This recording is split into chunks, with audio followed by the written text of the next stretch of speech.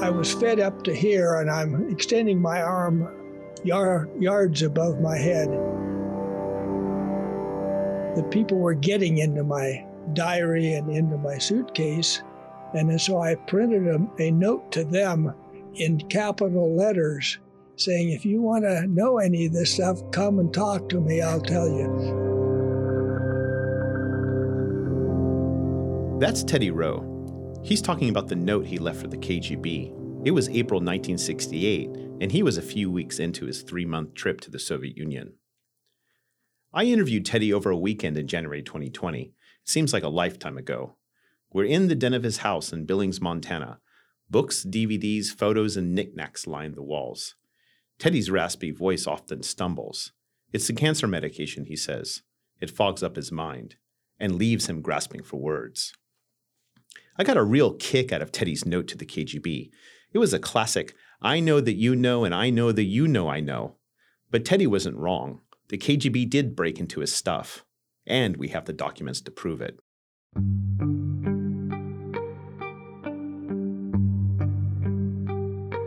Rewind a few months. It's October 2019, and I open my email, and there's this message from a guy named Edward Andrushenko. My greetings to you and to all the podcast listeners.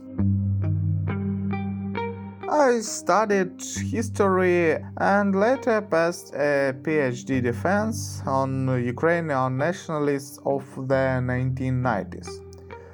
Currently, I live in Kyiv and work as a freelance journalist, mainly writing articles based on the KGB archives.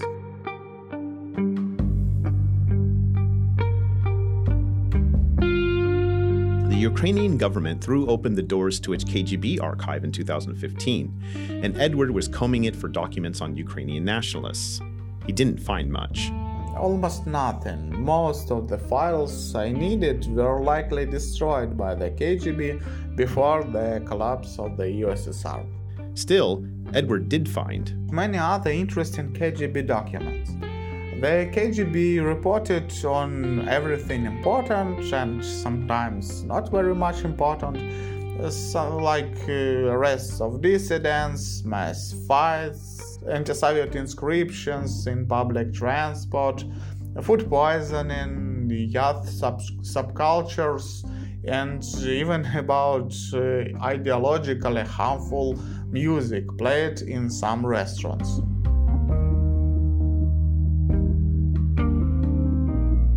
Edward now shares his finds on his Telegram and YouTube channel, KGB Files.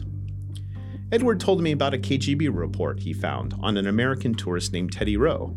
The KGB sometimes sent reports about foreign tourists who did something forbidden in the USSR or simply behaved suspiciously. This is not uncommon in the KGB archives. Edward and I didn't know each other, but he's an SRB podcast listener, and he wondered if I was interested in working together and track down Mr. Rowe. He wanted to write an article. Maybe I'd do a podcast. And then I wrote to you. You agreed to collaborate and could find Mr. Rowe. Edward's message arrived at the perfect time. I've been wanting to branch out to the narrative audio. A story about Rowe seemed like a good chance to try my hand at the genre.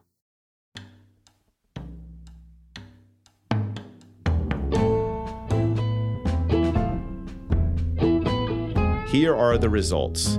Over the next 6 episodes, you'll hear how Americans and Soviets made sense of each other, and through that, themselves during the Cold War, that global struggle between the United States and the USSR from 1945 to 1991. Now, I grew up in the 1980s, when Cold War tensions flared, and I remember how the Soviet Union and its people were portrayed as dangerous, suspicious, and scary. Nuclear Armageddon could happen at any moment, because the Soviets hated our way of life. They were, as Ronald Reagan put it, let us be aware that while they preach the supremacy of the state, declare its omnipotence over individual man, and predict its eventual domination of all peoples on the earth, they are the focus of evil in the modern world. So the Soviets were scary, evil, and that makes Teddy's trip there so fascinating and predictable. Fascinating because he went there as a tourist to see the evil empire. Predictable because Teddy's assumptions, suspicions, and expectations were common American views of the ultimate enemy. This first episode introduces Teddy and looks at his experience as an American tourist. Mass tourism to the Soviet Union began as a trickle in the late 1950s and peaked in the 1970s. Americans were some of the largest groups of foreign travelers to the USSR. What did tourists like Teddy encounter behind the Iron Curtain? Later episodes will examine the KGB efforts to monitor tourists, delve into Soviet consumer culture, uncover the Soviet obsession with American racism, and present a snapshot of the daily lives of Soviet people. Teddy's travels, observations, encounters, and recollections will serve as a window. But ultimately, this series is about assumptions. The assumptions that seep into our mind about foreign places, how we imagine them and their people, and how we anticipate their look and feel. This was especially the case with the Soviet Union. It's been 30 years since the USSR faded from existence, yet it still weighs on us, still haunts our present, and shapes how we imagine the future. Making this series has been a personal journey as well. I was a Cold War kid, and I recognize myself in Teddy. And my struggle is how to take the Soviet experience on its own terms, without the conceit of Cold War ideology. I'm Sean Guillory, your guide on this journey, and this is Teddy Goes to the USSR. Episode 1, Teddy Greets the Soviet Union.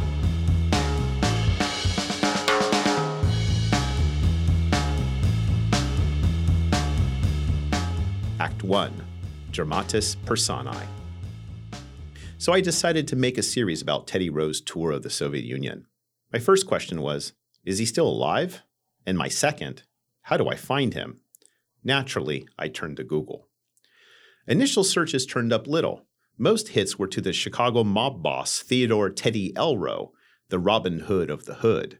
Rowe controlled illegal gambling in Chicago's South Side in the 1940s and 1950s. He was clearly not the Teddy I was looking for. Then another Teddy popped up in an article about wilderness preservation in and around Billings, Montana. Was this the Teddy I was looking for? And how to contact him if it was? Then I got lucky. I found a partial email on one of those People Finder websites. I guessed at the missing letters and shot off an email. Is this the Teddy Rowe I'm looking for? I wrote. Would you be interested? Teddy responded a few days later. This is indeed the Teddy you have been seeking, he wrote. I made plans to travel to Billings.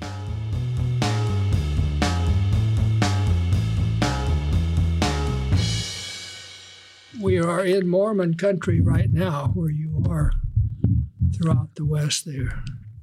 I think the microphone is actually a good distance. If you could maybe move it a little bit closer to you. Yeah, I think that's good. 1, 2, 3, 4, 5. Yeah, I think that sounds good. 1, 2, 3, 4, 5. I'll turn on some banjo music in the background.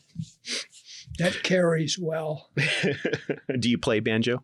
No, but I wish I did. Do you play any musical instruments? I played. This is my first time in the northern mountain states, and yes, the sky is really big. On the radio, etc., and I liked it. And I worked at a saddle shop, and there were. Teddy visited every Soviet republic in the spring of 1968.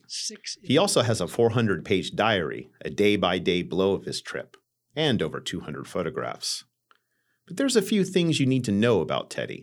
He's 87 years old. He lives in the Magic City, Billings, Montana, with Marcy, his wife of 55 years. Teddy was a staffer in Congress by trade, mainly for Montana Senators Mike Mansfield and Lee Metcalf. One of his favorite sayings is, "Flounder forward." Marcy is a professional gemologist. That means she spends a lot of time peering at precious gems. They share a passion for politics and the gossipier side of Democratic Party maneuvers. They are both avid FIFA fans.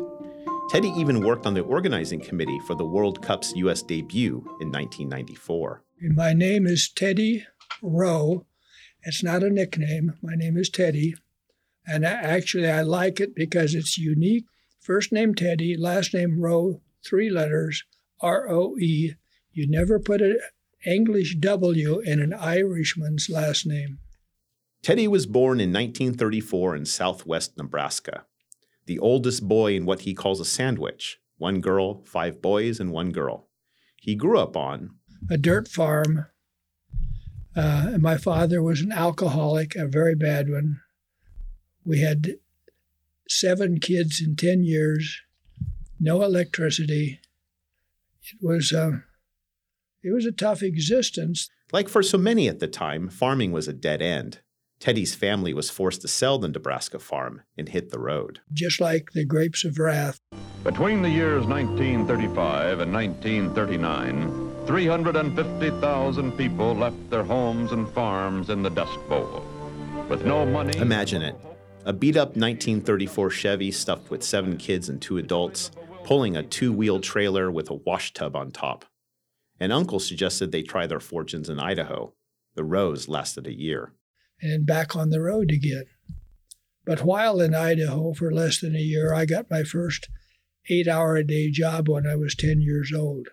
As a kid, Teddy liked school and did well for being a dirt farm boy. He studied journalism at Montana State University, where he penned articles about campus life for the school paper. A stint in the Army followed 2 years in college. The GI Bill allowed him to return to his studies, this time to journalism school at the University of Montana. Teddy did brief stints at local papers, the Great Falls Leader and the Des Moines Register after graduation. Now, besides journalism, Latin America also sparked Teddy's fancy. A grant in 1960 paid for a year at the University of Buenos Aires. But an American political science fellowship a year later sent him on a completely different path. This was Teddy's first foray into Congress, first as an intern, then a staffer, and he never looked back. I negotiated my first half year in the Congress with a segregationist from Alabama. He was chairman of the subcommittee on Latin American affairs. I didn't see much of that, but I sure saw a lot of segregation. Anyway, I worked for this gentleman from Alabama. He ran for the Senate and lost, and that he was gone. The segregationist congressman was Amistad Seldon. We'll return to him in episode 4. Seldon's loss freed Teddy to join Montana Democratic giant Senator Mike Mansfield. And that's really when I left journalism. I sort of always lamented it, but life was still good to me. And so while I was working for the Majority Leader and got a master's degree in Russian area studies, I had been interested in things Russian all my life and things Spanish. Fast forward to 1967. Teddy and Marcy married that November, and Teddy had been working for Mansfield now for 5 years. And with a master's degree in Russian studies from Georgetown under his arm, he decided to try his hand for a scholarship to go to Brazil and the Soviet Union. I knew generally that I wanted to go to the Soviet Union. I knew Central Asia would have to be in it. Teddy's first trip to South America planted the seed to go to the USSR. When I was in Argentina, I got a best friend, a very lovely gentleman who was very cultured, very nice. His name was Andres Rimsky-Korsakov. He descended from the brother of the famous composer. And every weekend, he and I would go out to his families were the old emigres from the Bolshevik Revolution that had gone to Argentina, where they would gather. And they'd be chattering away in Russian, and I would think, boy, wouldn't that be nice?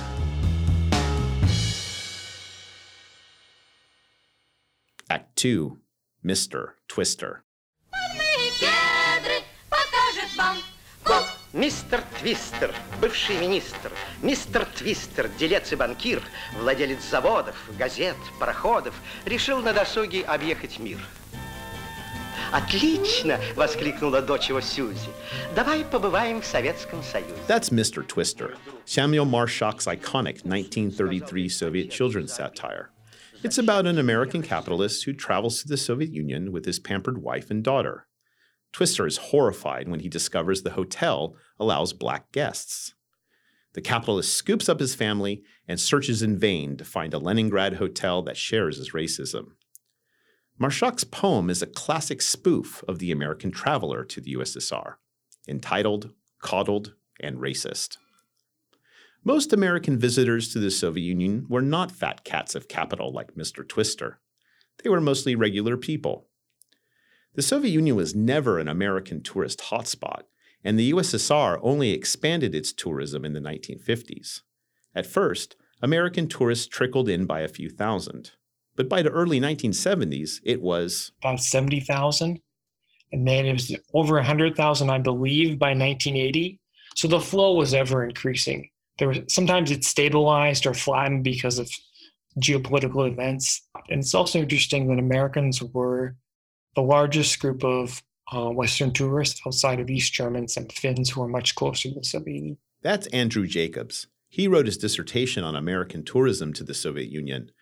You'll be hearing from him throughout the series.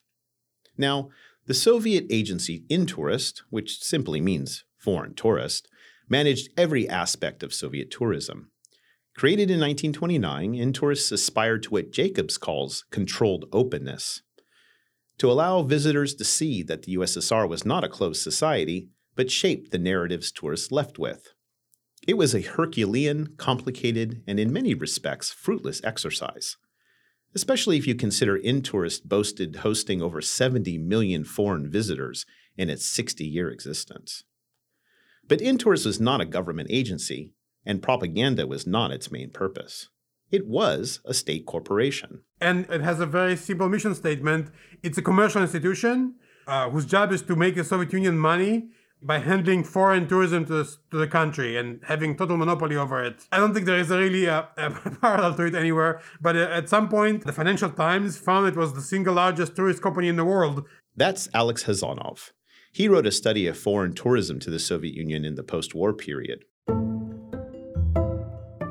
Alex says that by the mid-1980s, Intourist employed over 50,000 people. It operated over 100 hotels and restaurants, commanded a fleet of cars and buses, and owned office buildings and other property inside and outside the USSR. Intourist provided foreign visitors everything: visas, itineraries, travel and accommodations, guides, leisure, and entertainment. It also made sure you followed the rules and report any suspicious behavior to the KGB. We'll address this last bit about the KGB in the next episode. So Teddy was one of hundreds of thousands of Americans to enter the enemy's lair, a country that wanted to destroy them, where the people supposedly lived totally different from them, a place that was mysterious and dangerous. And of course, during the Cold War, tourism wasn't just tourism. Ideology placed Soviet life under a powerful microscope. One of the goals for opening up the USSR was to de-exoticize Soviet life and present it just like it was anywhere else. That tourism was very normal and a very normal thing to do when the Soviet Union would accept them. That they would have hotels and restaurants and shopping available to them like in any other Western European country. So it's definitely to show that we're not slam populated by ardent communists or political propagandists. These were normal people too, who had created a different system that was more beneficial to the population.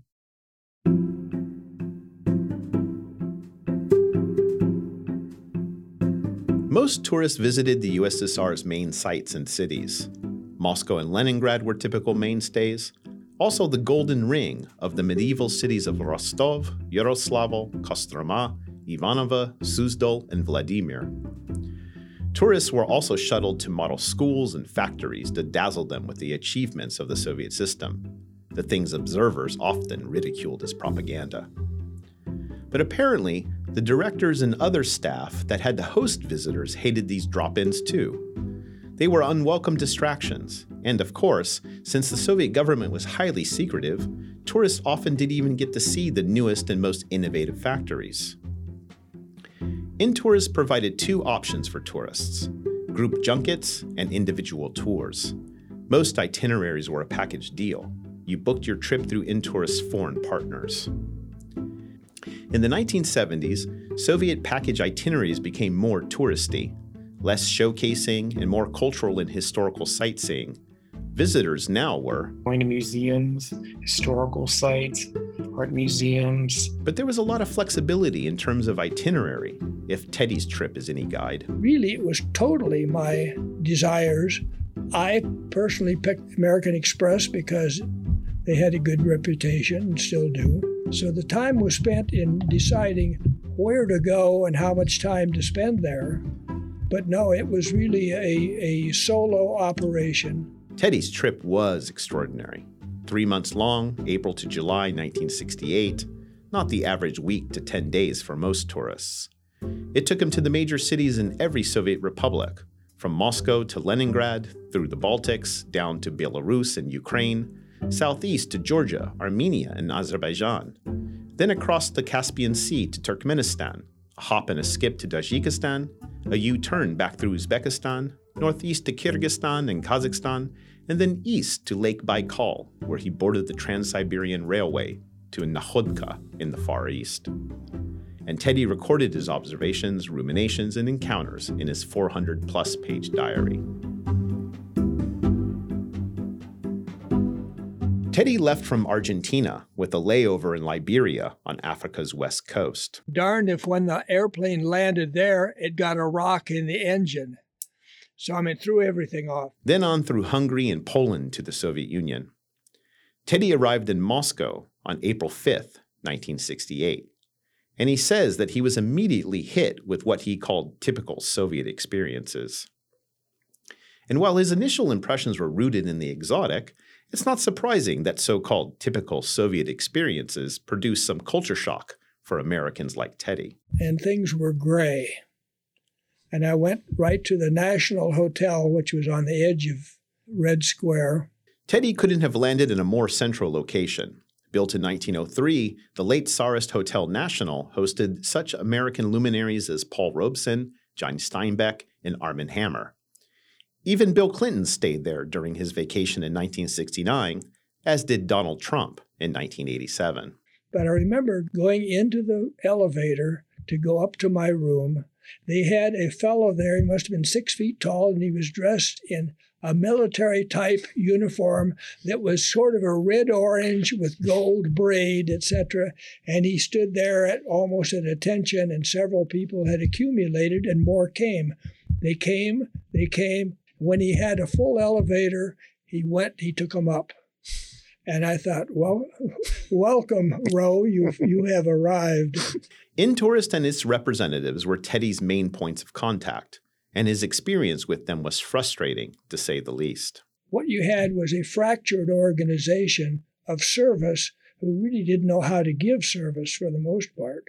When they had you in front of them, they were nice. They were, for the most part, competent interpreters, but there wasn't a body of protocol that we would take for granted here. It would have had to have been taught, and who would have taught it if they didn't have the experience themselves? Teddy's complaints were typical. Alex Hazanov and Andrew Jacobs note the conditions of Soviet life were the main things tourists had to put up with. The hotels are not working well. Cockroaches in hotel rooms. Our staff is rude. About the bad food, about surly waiters and waitresses. Our buses break down. Being rushed by Soviet young people asking to buy their jeans, exchange money, records, things like that. So it's just kind of a long and litany of minor inconveniences. Even tour guides couldn't ignore the poor conditions of Soviet tourism. And it was a very difficult job for these guides. Always had to try and present the Soviet Union in the best possible light, which was difficult when the accommodations weren't great. And sometimes you can read in these reports the kind of the embarrassment of the guides as they report back to their tourist bosses about broken doors or no elevators or the lack of hot water. And sometimes they actually even say, you cannot bring Western tourists to this or that site because it's not up to their standards. Tourists complained that in-tourist guides kept them on a short leash. You are kind of trapped by a tourist who has the mandate to make sure that you just follow the rules. And if you want to go out to a stroll, if you want to change your plans, if you want to meet up with somebody, their job is to discourage you, sometimes very strongly. And just who were these in-tourist guides? They were both warriors on the ideological front and the so-called golden links in the chain of friendship. and translators of the image Soviet authorities wanted to transmit to the world. But really, most were 20-something female graduates of foreign language institutes. And the most likely path for them, they start with Intourist as a summer job, and then they stick around as a long-term career. Initially, these young people were drawn to Intourist out of a desire to show their country and how they really lived.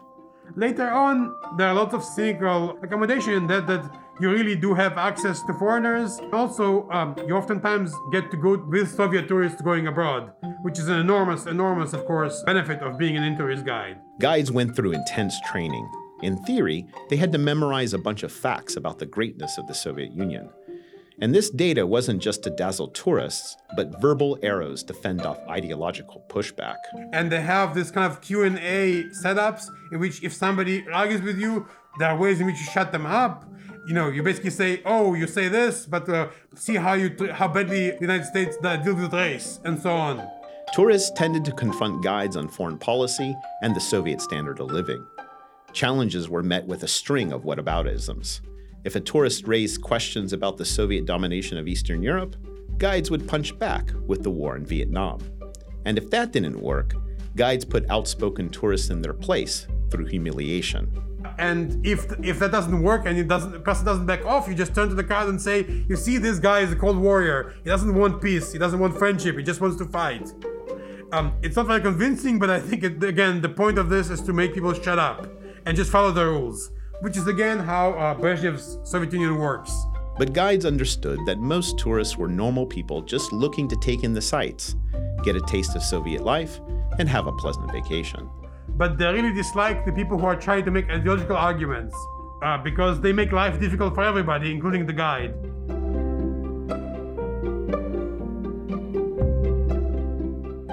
But guides weren't some kind of Soviet robot either. Many were interested in meeting foreigners, and in some cases, they would bend the rules, compromise with tourists, and even help them out. I'm just reminded of a memoir of an American Jewish person who traveled to the Soviet Union, and they really wanted to visit their town. And the town happens to be an area that's close to foreigners.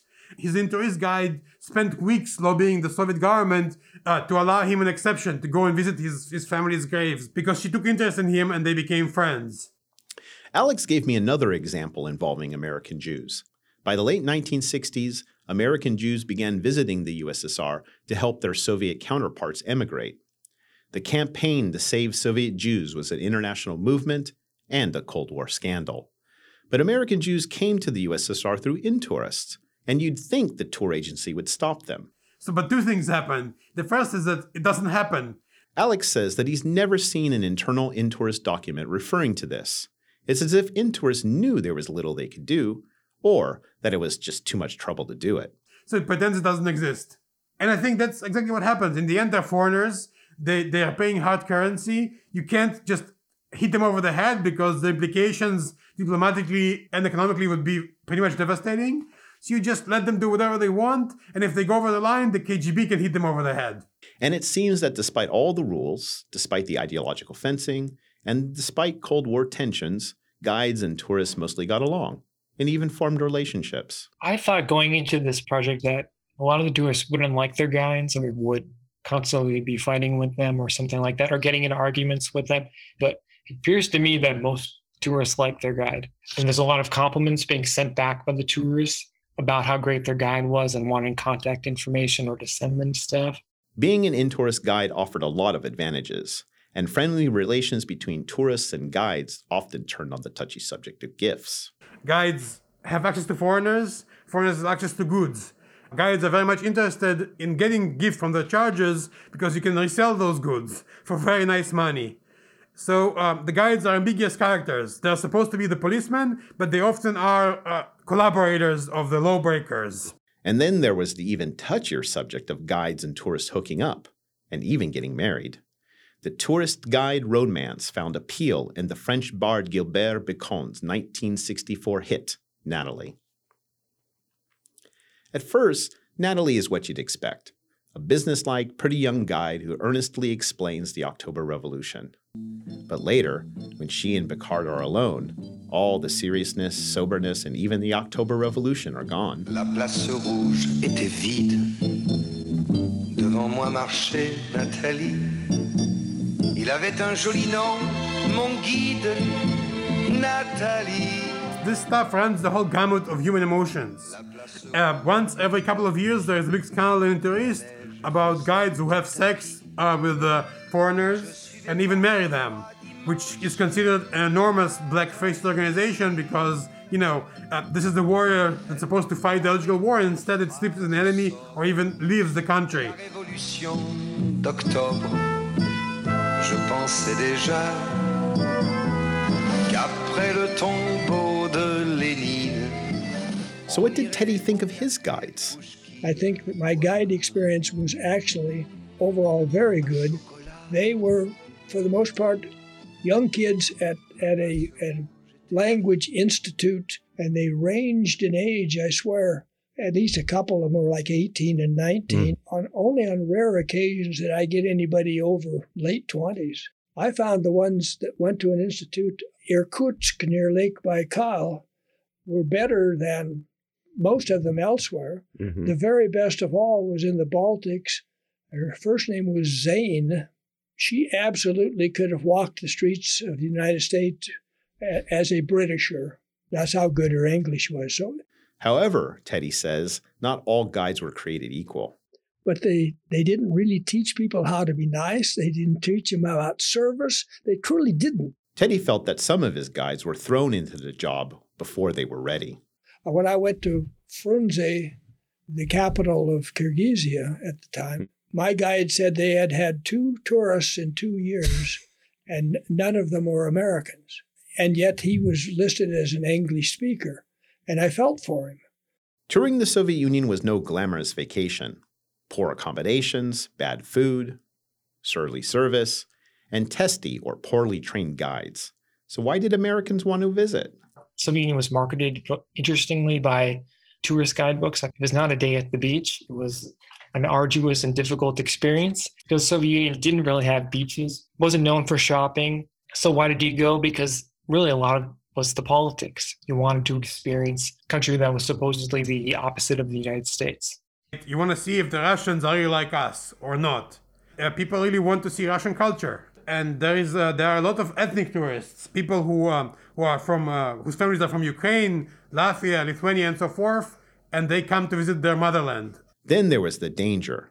Missteps could land you in jail, like Newcomb Mott, whom Soviet border guards arrested after he crossed the Norwegian border in 1965. The Soviets sentenced Mott to 18 months in prison. An international scandal ensued, and only became worse when Mott mysteriously died during his transport to a labor camp. But Mott was an extreme exception. For many tourists, the risk of going to the Soviet Union was part of the experience. A lot of the travelogues described the border experience, supposedly being kind of arduous and kind of menacing, seeing the border guards. So the idea of like a omnipresent big brother or surveillance, that might have scared away some, but it also attracted some who wanted to live out their own kind of personal James Bond movie or spy novel or something like that. Interestingly, some U.S. government officials were concerned about Americans traveling to Russia. There was some hesitance about it in the 1950s when it first started. They thought that Americans would be easily duped and would come back with overly rosy idea of the Soviet Union as a utopia or some kind of paradise, that they would be fooled. That almost never happened at all with almost anybody. Yet the fear of tourists turned dupes still stuck. So much so, in 1960, the U.S. Senate commissioned a pamphlet called Beware, Tourists Reporting on Russia. The committee feared that Soviet-American cultural exchanges had loosened a flood of Soviet propaganda into the U.S. But by the mid-1960s, American officials changed their tune. They encouraged tourism and saw American tourists as great ambassadors for the United States and the American way of life. Just the way they dressed, the way they acted. They viewed them as kind of cosmopolitan, that they could win over the Soviet people with their interest in just in the Soviet Union. So I asked Teddy if he considered himself as an ambassador of sorts. Having the opportunity to run into people, whether they're in the Andes and never met an American before or in the Soviet Union, it was a chance to strike a blow of friendship for the United States and at least conduct myself in such a way that that there was no ugly American part to it.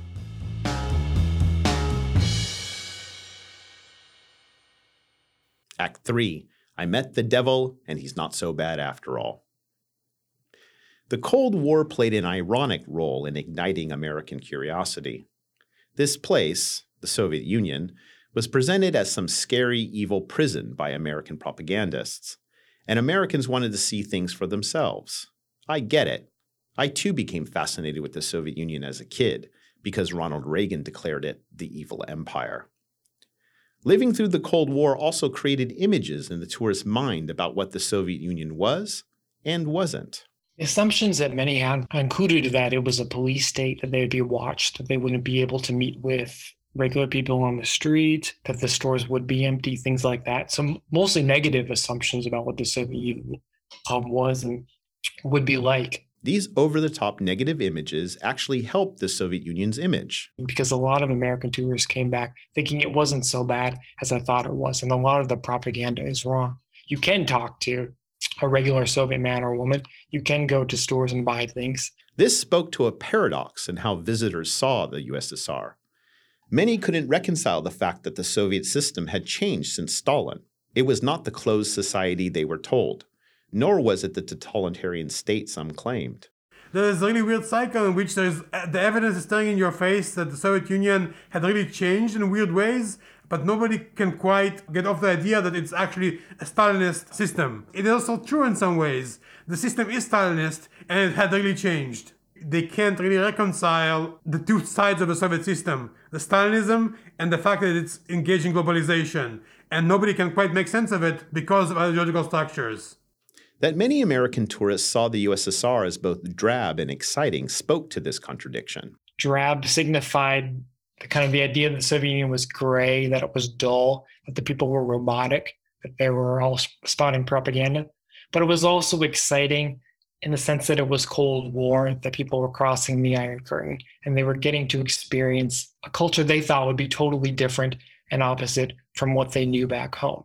These paradoxes were at the heart of how Cold War America saw its enemy. It was portrayed as this strange and dangerous country, yet this was precisely why so many people were curious about it. So I asked Teddy about being of the Cold War generation. What was the Cold War experience like in a place like Montana? Was the USSR a source of fear? It's not that we felt it like you would in a metropolitan area. I mean, the people in metropolitan areas really got hit daily with the dangers of nuclear warfare. We who lived in the West didn't have quite the same immediacy. If somebody wanted to drop an A-bomb here in Montana, they would be lucky to take out more than 40,000 people. It was not a case of living in constant fear, but if you paid attention to current events, it became much more real to you. Don Raleigh first visited the Soviet Union in 1971. Don is a professor emeritus of Soviet history at the University of North Carolina. He's writing a biography of Leonid Brezhnev and a member of the Cold War generation. The Soviet menace, as we saw it, fashioned my entire generation. We had very regular duck and cover drills. A siren would blast, and we'd duck and take cover under our desks because, the fear of a nuclear war. And then we started doing all sorts of physical fitness tests, and they were always framed in regard to the Russians. And I was raised Roman Catholic, and I clocked in unlimited hours on my knees praying for the conversion of the atheist communists. I asked Teddy what observations jumped out in his memory. One was the number of people on the street in uniform. The sheer number of people in uniform everywhere I went. I was in obscure small towns, and I was here and I was there, and there were uniforms. You pick any important town in America, and you could go there and you could walk all day long and never see a person in uniform. And sure, it's pretty rare in the States, unless you live near a military base. Still, the ubiquity of uniforms fell in line with the belief that the Soviet Union was a militarized society. This impression was reinforced by the early May holidays.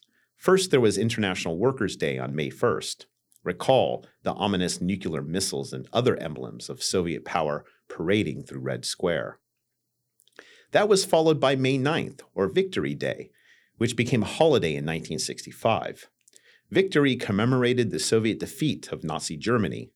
Teddy got a full pageantry of Soviet military might. And they were constantly reminding the citizens of the sacrifices made and how they had to rededicate themselves, and the enemy was still at the door.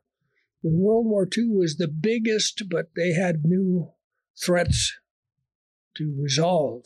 Then, of course, there was the drinking. The drinking was rampant even at that time.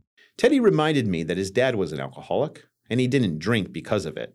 So it's not surprising that he'd be sensitive to this arguably pervasive affliction in Soviet society.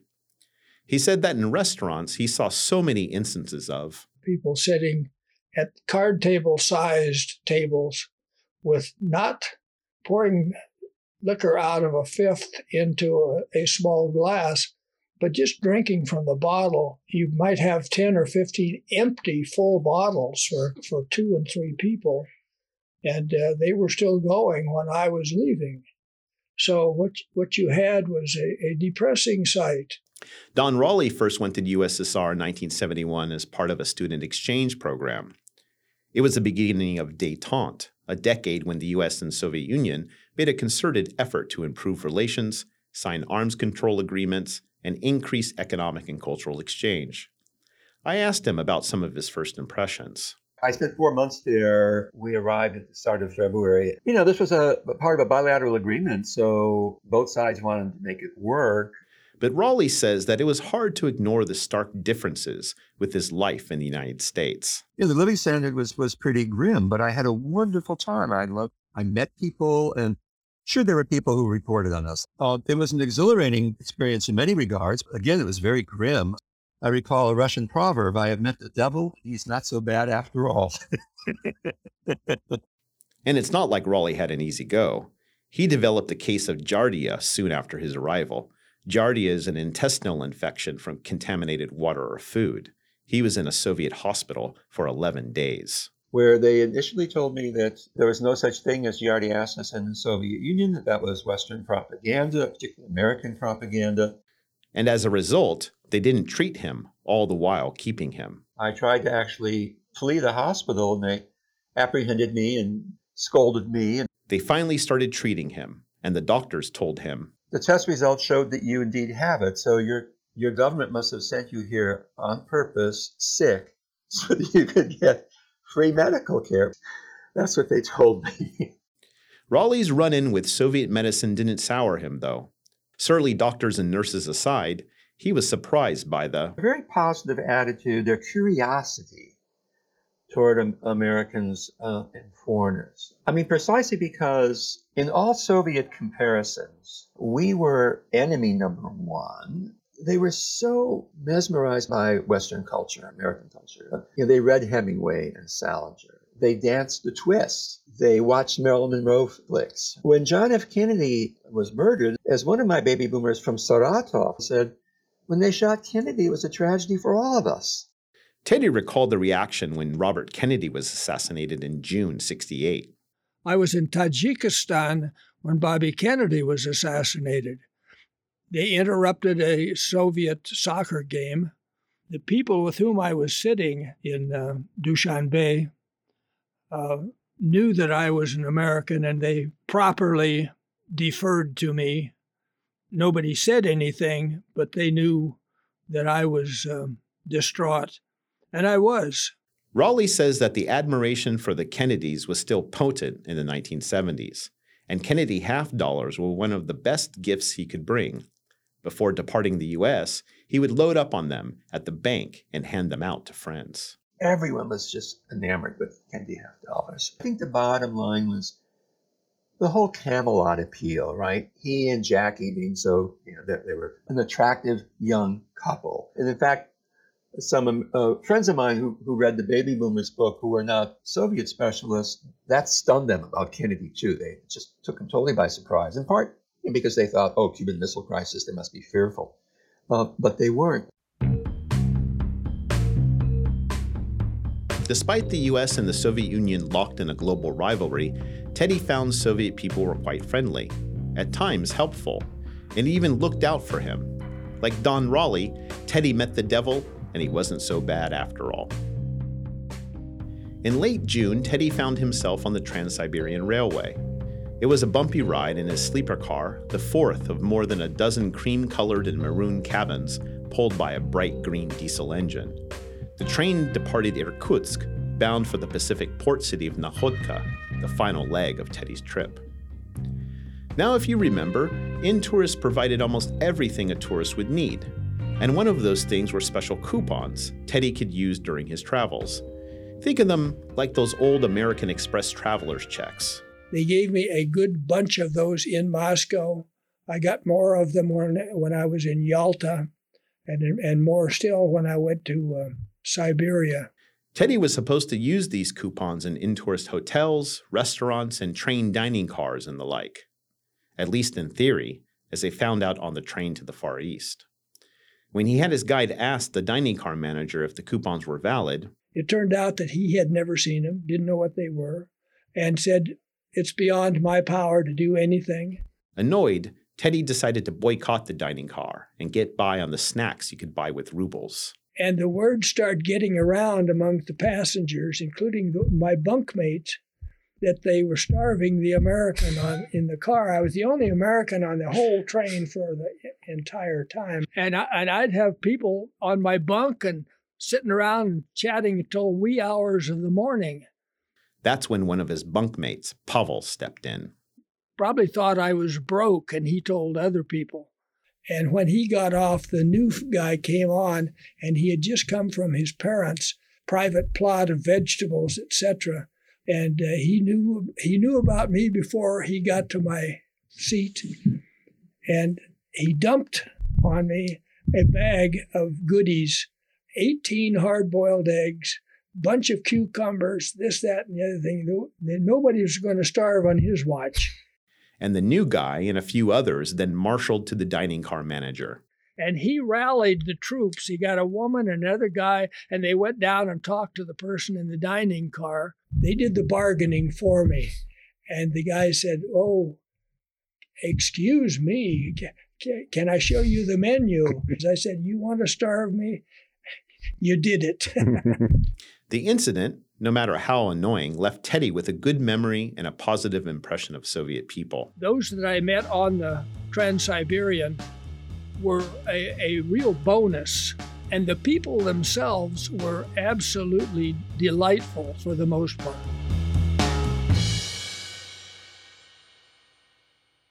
Next time on Teddy Goes to the USSR, Teddy meets the KGB.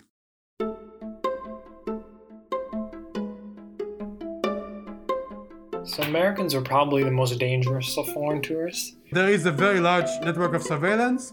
I'd place that thread or a couple of them in strategic spots, and when it was disturbed, invariably every time I came back, I knew that I was being watched.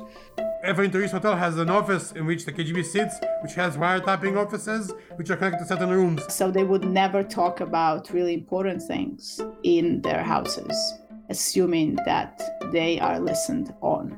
I wrote it in code, and I broke it with knowing what the code was. Teddy Rowe is suspected of involvement in American intelligence. I am totally baffled by that statement. That enemies are everywhere, and therefore the state must be constantly vigilant. Now, being paranoid doesn't mean you don't have enemies. In the late 1950s, there was something called Operation Lincoln, where the CIA briefed tourists before they went to the Soviet Union and then debriefed them afterwards. We unofficially photographed Rowe's detailed diary entries. I think it's as simple as that. You have to create this information because your job is to create the information. And so I printed a note to them in capital letters saying, if you want to know any of this stuff, come and talk to me, I'll tell you. They're often made fun of. They're like the lowest, the dumbest people, whereas the real work is done by people who are either posted abroad or whose job is to conduct active operations against foreigners. Yes, I was critical of what I saw. The main thing is that people kind of understand that there is a system which is like official and harsh and hostile, and there is a reality which is basically that Soviet people crave contact. That might have scared away some, but it also attracted some who wanted to live out their own kind of personal James Bond movie or spy novel or something like that.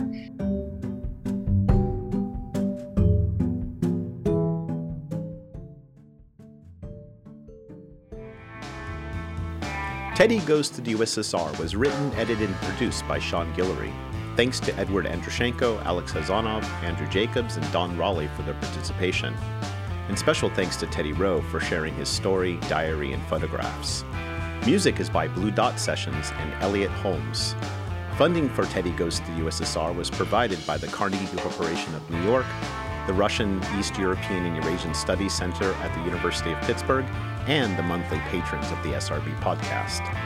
If you want to learn more about Teddy's trip and the Soviet Union, go to the series website at teddy2ussr.com. That's teddy2ussr.com. And if you're enjoying Teddy Goes to the USSR, please consider becoming a patron of the SRB podcast so we can do more narrative audio like this. You can become a patron at patreon.com/Sean's Russia blog. And you can also follow Teddy Goes to the USSR on your favorite podcast app.